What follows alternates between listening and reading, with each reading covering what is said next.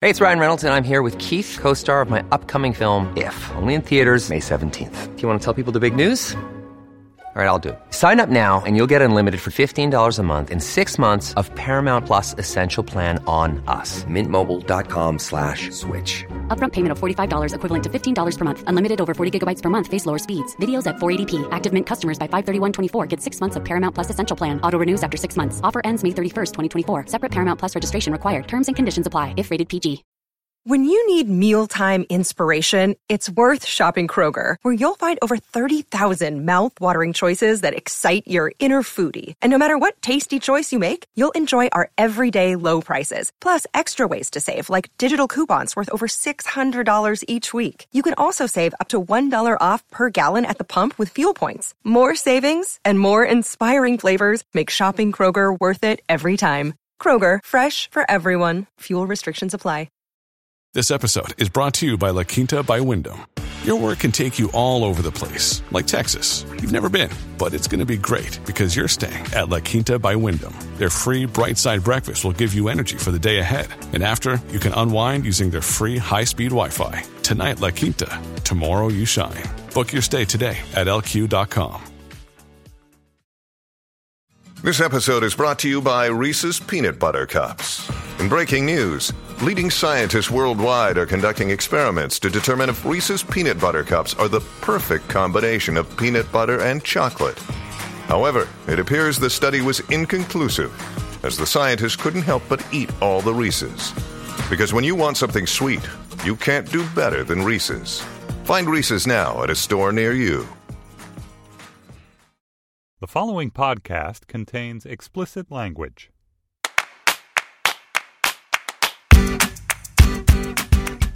Welcome to Mom and Dad Are Fighting, Slate's parenting podcast for January 16th, 2014, the Be Present edition. I'm Dan Kois, an editor at Slate. I'm the dad of Lyra, who is 8, and Harper, who is 6. And I'm Allison Benedict, also an editor at Slate, and the mother of Harry, 5, Sam, 3 this week, and Wally, 11 months old. Happy birthday, Sam. Thank you. So today, in today's episode, we're going to talk about mindful parenting with Carla Naumburg, who blogs on the subject at Psych Central. Is mindful parenting just another parenting trend that makes me feel bad that I can't fulfill its requirements, or can it actually help me not yell at my kids all the time? In our second segment, we'll talk about summer camp sign-up, which is upon us already, and argue about the various philosophies of summer parenting for kids both young and old. But first, our parenting fails and triumphs of the week. Allison, you want to go first? Sure. I have a triumph. This is my first triumph. Hooray, ever. Ever, right. It's the small one. But my 5-year-old... Small steps. Right. My 5-year-old Harry, who's in kindergarten, about a week ago, he just kind of started mentioning around the house that he was hosting a pirate party, and we kind of weren't paying attention or weren't really listening, and it became like this very elaborate thing, who he was inviting. It was going to be an indoor-outdoor party.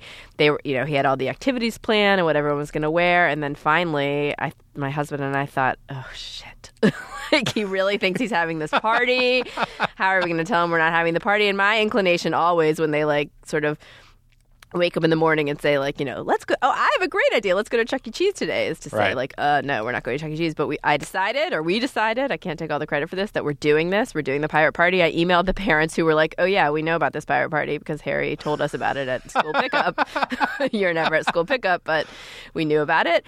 And then Harry, said, when are we going to the store to buy all the costumes? And I thought, pirate party, it costs money. Instead, we went to the 99-cent store. This is not my thing. If anyone had to say 99-cent stores are my thing, but crafts and figuring this sort of thing out. No one would call me a resourceful mom, basically. Right. But we got 99-cent extra long shoehorns as swords, and it was really kind of, it was a sad pirate party to me, but it only cost $16 altogether, and the kids had a great time. And now he's already planning. When the parents came to pick up, he was like, next week, my Spider-Man party.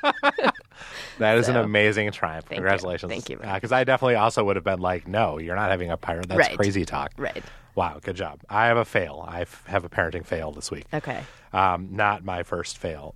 So both of our kids in their first report cards of the year had lots of, they did fine, but they had lots of needs improvement in the areas of behavior categories, listens to authority figures, or like desk isn't a fucking pigsty every day with mice breeding inside of it, or whatever.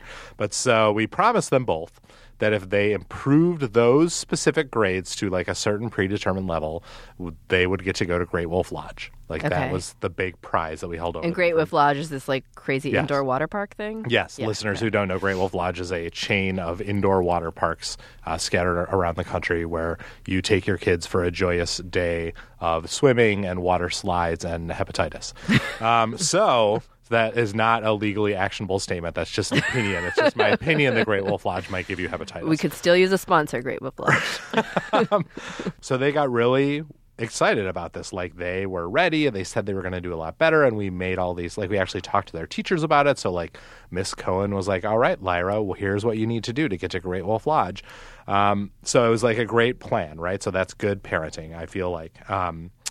But so then last week, we were like, oh, God, Martin Luther King Day break is coming up. What do we do? Because they have not only Monday off, the holiday, which we also have here at Slate, but they also have Tuesday off for a teacher work day. And as with all school holidays, we were like, oh, God, what do we do? What do we do? What do we do? And then Alia's mom, my wife's mom, said, oh, well, you know what? We could take them to Great Wolf Lodge.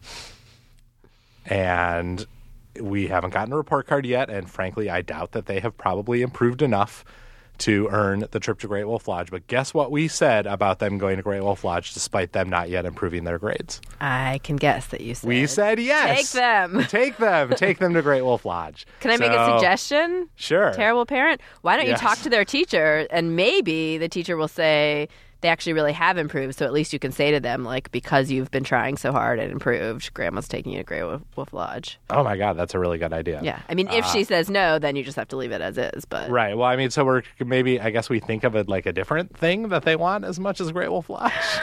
But yeah, you totally screwed that one up. Can't the grandma take them someplace else? She doesn't want. They like have taken them to Great Wolf Lodge before, and they're comfortable with it, and she's like excited about this idea. And so my way of thinking of it was, I was a bad parent, but I was a great son-in-law, right? By not being like, no, right, you can't do this special thing with my children. Well, you really weren't a great son-in-law. You were just doing what was easier for you, so you don't have to worry about getting coverage for them for work. Yes. Thank you, Allison. Yes. Work triumph. Right. Work triumph, parenting fail. Okay, so let's go to our first segment, Allison. This week, Hannah Rosen wrote a piece in Slate about the mindful parenting movement, which she says correctly diagnoses our parenting ills, that we're too stressed and worried about being perfect parents with high-achieving children to actually pay attention to our kids and parent well.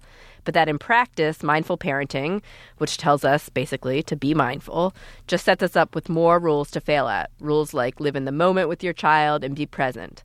Mindfulness itself is all the rage these days, whether it's about parenting or about unplugging all of your devices. But Dan and I still aren't entirely clear on what it's all about. So we've asked Carla Naumburg, a mother of two who writes a blog about mindful parenting for PsychCentral.com and who will be publishing a book on the subject later this year, to come on and explain it to us. Welcome, Carla. Thank you. So if you would, just define for us what mindful parenting is. Absolutely. Mindful parenting is just the application of mindfulness to parenting. So the more important definition is, what is mindfulness?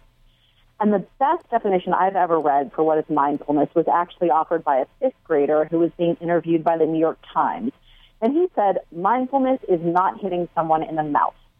And what he meant by that is, so much of us move through our lives reacting out of habits or emotions or thoughts that we're not even aware of. And mindfulness is about taking the time and getting the space to become aware of what's going on so we can make a choice about how we're going to respond rather than just reacting like a crazy person, which is what I do, honestly, a lot of the time with my kids. So how is this different, or maybe it's not different, than just, be a good person? That's a great question. I think they get confused a lot. Being a good person is great, and some of us can just move through life fairly thoughtlessly and be a good person. I thought I was one of those people, and then I became a parent, and it was really hard for me. And all of a sudden, I wasn't such a good person all the time anymore. Meaning what? You were like screaming at your kids all the time? Yeah, I was yelling at my kids. I was getting snappy at them. I was impatient. I was irritable. And I was thinking, what is going on here? These are the two people I love the most in the world. And I'm treating them pretty badly, actually. Like, I'm pretty grumpy and snappy with them a lot. And so I started researching, and everything I read kept coming back to mindfulness, and I kept thinking, no way, I'm not doing it. That's crazy. That's for, like, dirty hippies. It's not for me. I'm a type A, check things off my checklist kind of person. And then finally I thought, well, nothing else is working. I might as well give it a shot, which gets me back to how mindfulness is different from just being a good person. So mindfulness has nothing to do with whether you're good or not. Good kindness and compassion tend to be natural, organic outcomes of mindfulness, which is really about paying attention in the present moment without judging it and on purpose. So, sometimes we end up paying attention by accident because something's really interesting or our kids are being super cute, and so it's really easy to pay attention to them, but we just sort of fall into it, and we can just as easily fall out of it. And mindfulness is about deciding, making it like a conscious choice that you are going to pay attention to whatever's going on without judging it. And the without judging it is a crucial part that often gets lost in translation or in the mix. Because so often in my mind, I'll look at my daughter and I'm paying really close attention to her, and what I'm thinking is, oh my gosh, she's wearing stripes and polka dots together, and her hair isn't brushed, and she's got peanut butter smeared all over her face. And the mental dialogue in my brain is totally judging her or judging myself as a parent. And so in that moment, I'm actually not present. In that moment, I've added this additional layer of my own little crazy brain talking, and I've disconnected from what's really going on. So that's the difference in mindfulness, is that sort of total connection to the best we can do it. And most of us, including myself, are actually pretty bad at it, and that's why we practice it.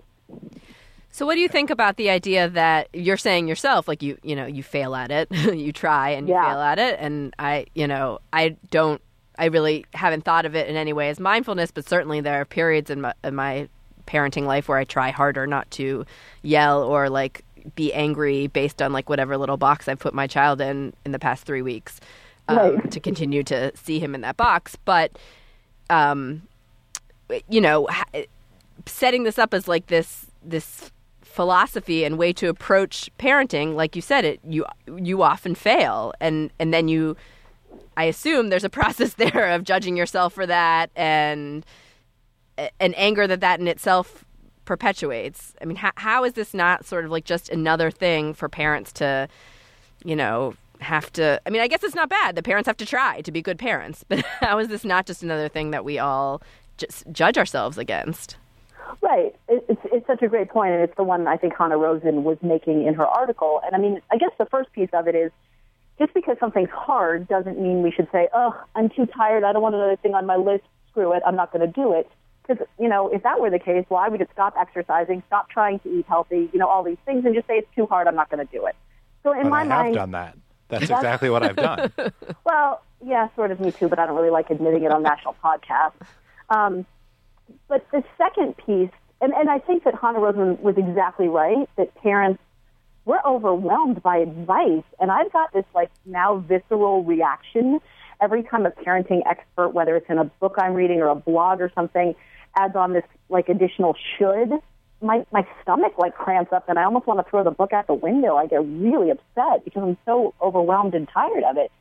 And the difference with mindfulness, and the reason I think that the ideas behind mindful parenting are fundamentally different from other parenting theories or approaches, is that a core component of it is self-compassion and forgiveness. And this stuff sounds really hokey, and it's almost hard for me to talk about it because sometimes I'm like, oh, this is so corny, I can't believe it.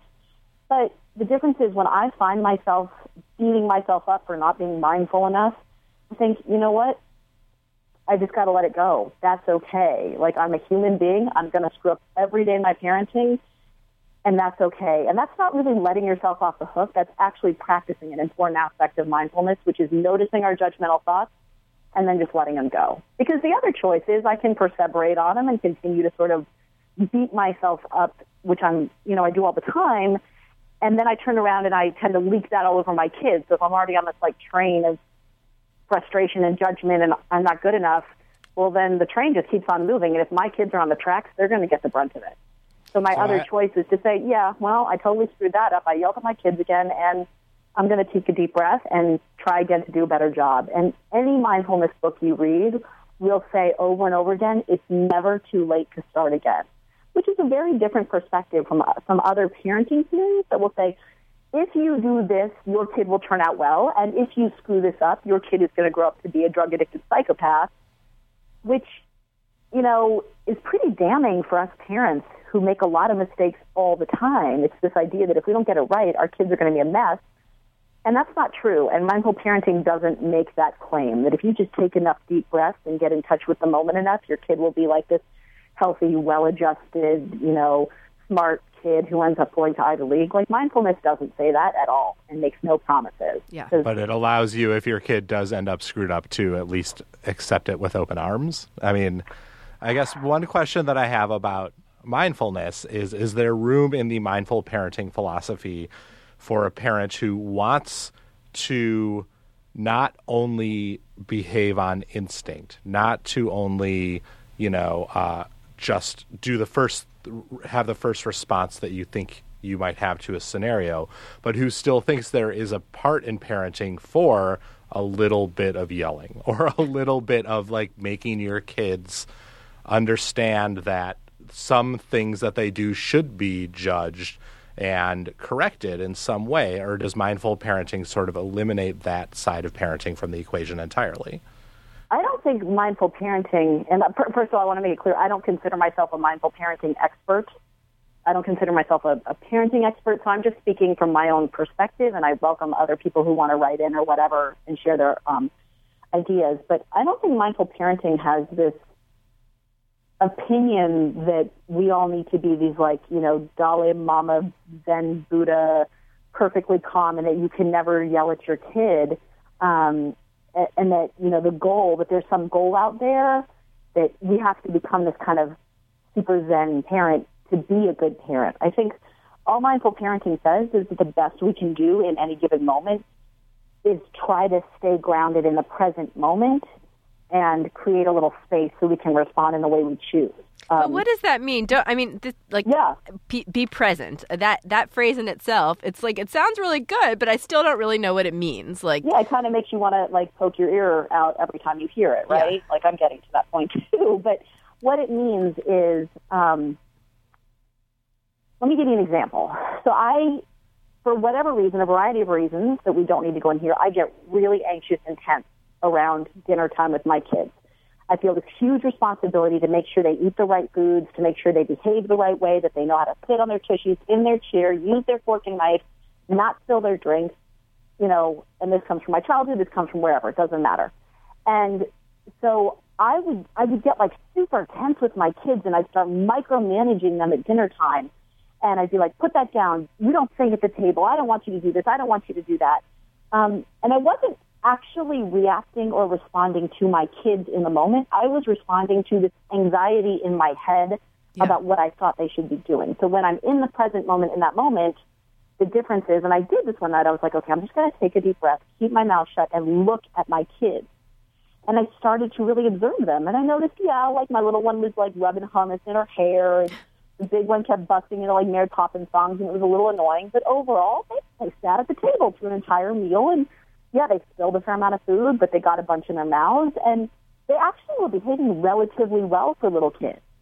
But it wasn't until I said, okay, I'm going to get out of my head, my like crazy neurotic head, and actually look at my kids and just pay attention to what they're doing, that I was in the present moment. Yeah. And this is the thing about mindfulness that's hard, is you can talk and write about it and do all this stuff, and until you actually start doing it, it's really hard to like get until you have that aha moment of going, oh, that was all in my head, and now I'm actually tuning in to the other person, or I'm paying attention to what's in my head from sort of a little bit of distance. I'm not so wrapped up in it. I mean, this makes sense to me more, like in like what you're saying. To me, the translation in my head, instead of be present, is like be less angry and pick your battles. Like that. Yeah. That would work. That's what that resonates with me.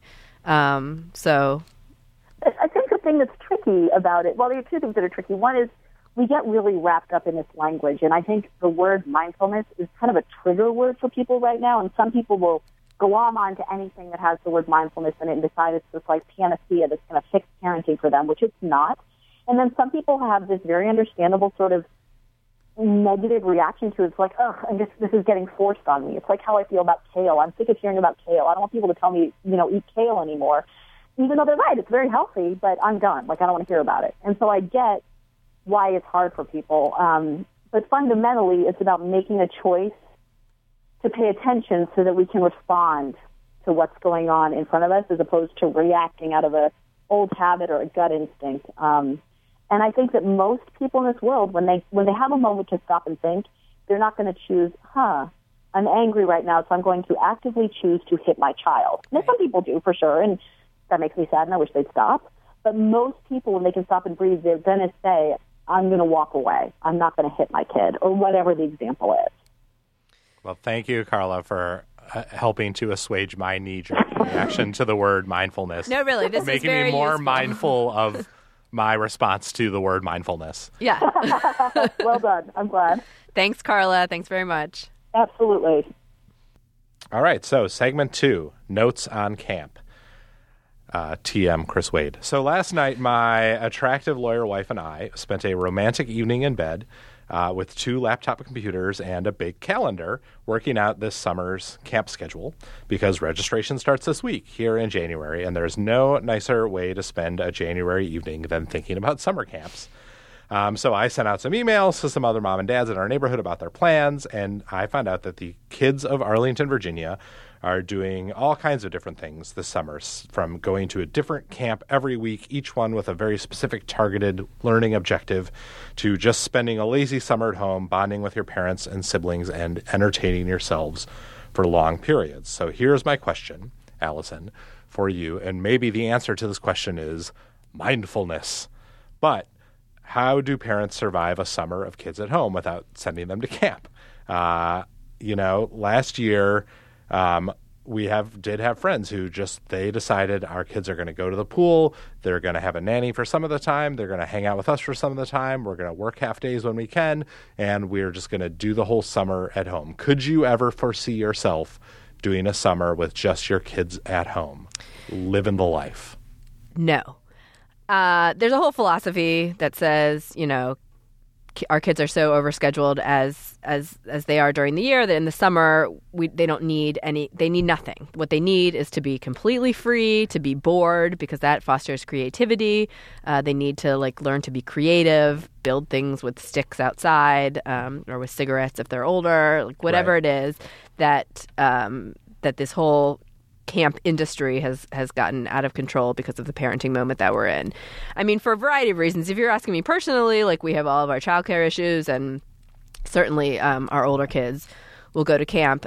Camp also is very important to me as a kid and as an older teenager. It's played a formative part of my experience of growing up. So I think it's a good thing when my kids are older, I was maybe 9 when my parents started sending me to sleepaway camp for a month and then later for 2 months. And I very much want to do that, both because it was great and I think it will be great for my kids, also because I get now why my parents did that, which is that they got the summers without kids, which Right. I can't wait for that. Right. But so your camp experience when you were from 9 to 17 or however old you were. I went away every summer for a You month went away or 2 every months. and you did legit love it. You totally loved it. I legit loved it, but it wasn't. I will say it wasn't. I mean, I've written about this, and it was a religious camp, and I've had many, sort of afterthoughts about it. I wouldn't send my kid to that camp, but one thing about it that was great is that it actually wasn't this it wasn't. I wasn't going for enrichment, really. I mean, I guess religious enrichment to my parents, but it wasn't to make me a soccer star. It wasn't hard. The camp wasn't hard. I wasn't really Right. learning skills. I mean, it was really about I just became more independent, and that's where I had my first kiss, and that's where I smoked my first cigarette, and that's where I first tried pot, and that's it was, and for all of those reasons, even the cigarette and the pot are why I want my kids to They go. should put that on the brochure. It's where I first tried pot. No, I agree to some extent. And it's interesting because my camp experience was much more fraught than that. I went to a camp only for a week or 2 weeks, a sleepaway camp every summer. And I had, there were times when I really loved it, but I also was really homesick for a lot of years. I had whole summer sessions where I was like miserable and didn't like any of my bunkmates. But your parents made you go? Like you would come home and say, I don't want to go next year, and they would sign you up? Yeah, it was the camp that my dad went to. It was the camp that my brother went to, and that he was actually like a counselor in training at and a counselor at for several years that I was there. And it was just like an important thing that they just made us do. And there were other years where I really did like it, and I made lots of great friends. But it was not like a universally wonderful experience. But I definitely have found myself like weirdly nostalgic for it in a way that I'm definitely sending. Like Lyra is doing overnight camp this year for the first time. She will be 9 this summer, and she's doing it for a week. But like part of me wants to send her back to Camp Minneconne in Hubertus, Wisconsin, and like have her exactly replicate that experience that I had. Yeah. Even though it was not like a universally great experience. But there are also other camps that she's doing this summer that are sort of more academically focused in a way, or at least focused on interests that she has that we want to foster and that we know she'll be enthusiastic about. So she's doing a 2-week theater camp that is actually focused on comedy, because Lyra is a funny kid who loves jokes and messing around and play acting, and she loved it last year, and we think she'll love it again. Right. I just signed her up last night for a 2-week technology camp that has like tracks in computer programming and robotics and stuff, although I've signed her up for filmmaking, which is, I think, a nice mix of learning about technology and her sort of performative nature. And also because I want her to learn to collaborate a little bit better instead of always feeling like the process of making a movie with her iPod is that she is the boss and everyone else does exactly what she says. So how do you feel when you read it? There's a Washington Post article that we emailed around that cites some child psychologists that basically say that what you're doing is wrong, that there's a benefit to kids to have a summer full of unstructured play. And it sounds like what you're doing will be pretty structured and focused. Yeah, we're focusing it a lot more, and which they're also doing other camps that are just like goof around and swim in the pool camps. Right. But it's not, their summer is not unstructured in any way, and partly that is just a function of 2 busy parents who just couldn't. There's no functional way we could do an unstructured summer. Right. But also, I will admit that we have friends that last year they did camps for a while, but then they also everyone in the family took the entire month of August off, and they did like a road trip across the United States to Yellowstone. And that to me sounds like a recipe for murder, 4-way murder-suicide, where everyone kills everyone else, and we all end up dead in Yellowstone Park at the end of it. Like, I simply can't imagine that. And maybe it's that I am not mindful enough. And so when my kids are bored, I can't stand it, and I will just do anything to stop them telling me that they're bored. But it's hard for me to imagine a future in which my kids have that kind of lazy summer that I had when I was a kid. It's just hard to imagine. Here's another question for you, Allison. When you weren't at camp, when you were a teenager, did you work in the summers? I worked at camp. I was a camp counselor. So that got around that. But all camp all the time. Yeah, I was seriously into camp. Will your kids work when they are teenagers? If they're not at camp, I think so, yeah. I mean, I worked during the school year, so when I was a teenager. We should also just back up for 1 second and say this is like in the way that we're talking about this is a complete upper middle class problem. I mean, camp in itself is like something that all kids need. There are plenty of parents who can't afford camp and need someone to watch their kids, and our kids are getting we're talking about choosing between enrichment or free play or whatever for our kids, and a lot of parents don't have that choice. So that's a more important conversation to be had about camp. That's why YMCA camps are so important.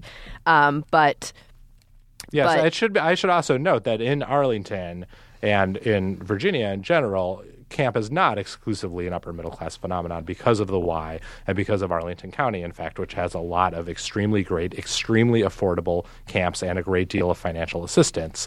That camps can become, day camps at least, can become a thing that people of pretty much all income levels can send their kids to and do send their kids to. And so one reason why I do like a lot of the day camps around here is that it provides a certain diversity of experience for all of the kids of Arlington that they don't necessarily get in the schools, which are still pretty heavily segregated by class, if not always by race.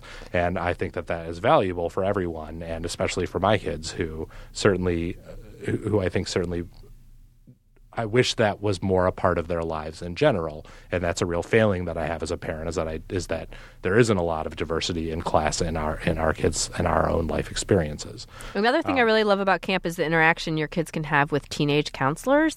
I don't think there's much chance in regular life for your kids to kind of hang out all day with 15-year-old boys and 15-year-old girls, and I saw from my kid last summer how great that was for him. I mean, he loved that. And it was like this weird relationship between, they had authority, but they are still kids. He was trying to figure it out all summer, asking me if they were kids or adults. And I thought that was it was really, really good for him. They introduced him to some cool music, and he's 5, but I thought that was also really valuable and, better. I had a friend who also sent their kid to that camp, and they weren't so thrilled with it because they thought their kid wasn't learning skills. But I thought those were those were skills. I didn't need him to learn, macrame. Correct.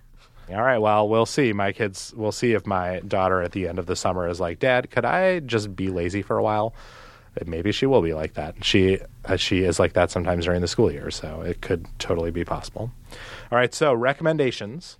I'll do mine first this week. I am recommending two comic books published last year that are, I think, really great for a specific kind of moody teenager who is looking for something that accurately represents teenagehood as it exists for maybe not the most popular kid in school, but a kid who thinks a lot about what the world is like.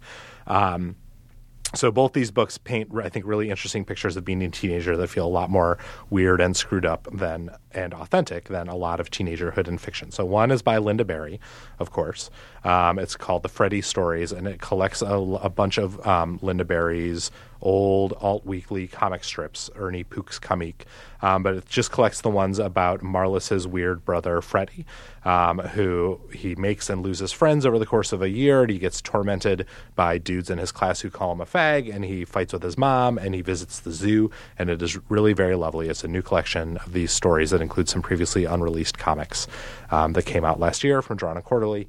And then the other reminds me a lot of Linda Berry, even though it is a very hip and artsy Japanese manga that you read backwards, right to left, in classic manga style. It is called Sunny. It's by Taiyo Matsumoto. He wrote a manga called Tekkon Concrete, which if you are a teenage boy, you almost certainly know about. And if you're not, you almost certainly don't, but is a classic. But this one is like a very non-fantastical, non-science fiction-y story that is it's about a home for at-risk kids in Japan, and the adventures that they get into and the problems that they have with each other. And it is also really beautiful, and I recommend them both. Those are great, or they sound great. Well, my recommendation, I feel like you always recommend things to read, and I always recommend television, like things to watch. But yet again, no, that's not true. I think I recommended a show. You recommended live theater. Yeah, you're right. Oh my God, we're so cultured. Yeah. But I am going to recommend a television show because, let's face it, they watch them. Yeah. And my kids love the show Wild Kratts on PBS. I don't know, your kids are probably too old for it. But it's hosted by Chris and Martin Kratt, two awesome brothers who... like bros or brothers? They're actually brothers, real brothers. Okay. No, they're not bros. They're I don't know, in their 50s probably or 40s. And it's they introduce the show every week and talk about an animal, and then it turns into an animated show. And the basic plot of every show is usually some sort of save a different animal from a variety of situations, from bad humans or from predators or disease. And my kids, I swear, they've learned everything that they know from the show. I don't know if it's all correct because they tell me all these little factoids about animals, and I'm like, I don't know. Sounds good. Like, does a cheetah run 70 miles an hour? I have no idea.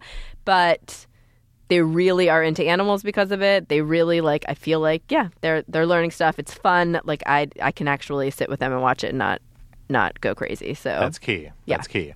Wow. Shows like that always are interesting to me, though, because when you're saving an animal from a predator, Like, is there some other show that shows you like how sad the predator is then and how hungry he is?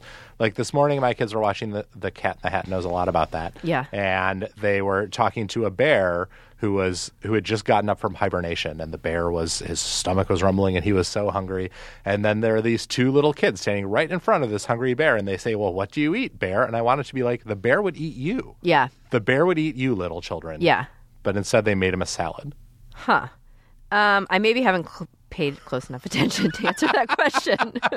I'll get back to you on that. All right. Well, thank you very much, everyone, for listening. Please email us at momanddad@slate.com with your thoughts about today's show, with your parenting tips, with your suggestions for future topics, which we always welcome. Once again, that's momanddad, MOMANDDAD @slate.com. Please subscribe to our podcast on iTunes. That helps other people discover the show. And please don't forget to leave a comment on iTunes while you are there. Thank you very much to Chris Wade for producing this podcast and for the Notes on Camp joke. And also to Andy Bowers, the executive producer of all Slate podcasts. Thank you, Allison. Thanks, Dan.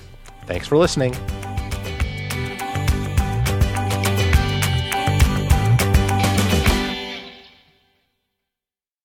Hey guys, it is Ryan. I'm not sure if you know this about me, but I'm a bit of a fun fanatic when I can. I like to work, but I like fun too. It's a thing. And now the truth is out there. I can tell you about my favorite place to have fun. Chumba Casino. They have hundreds of social casino style games to choose from with new games released each week. You can play for free anytime, anywhere. And each day brings a new chance to collect daily bonuses. So join me in the fun. Sign up now at ChumbaCasino.com. No purchase necessary. VGW Group. Void where prohibited by law. See terms and conditions. 18+.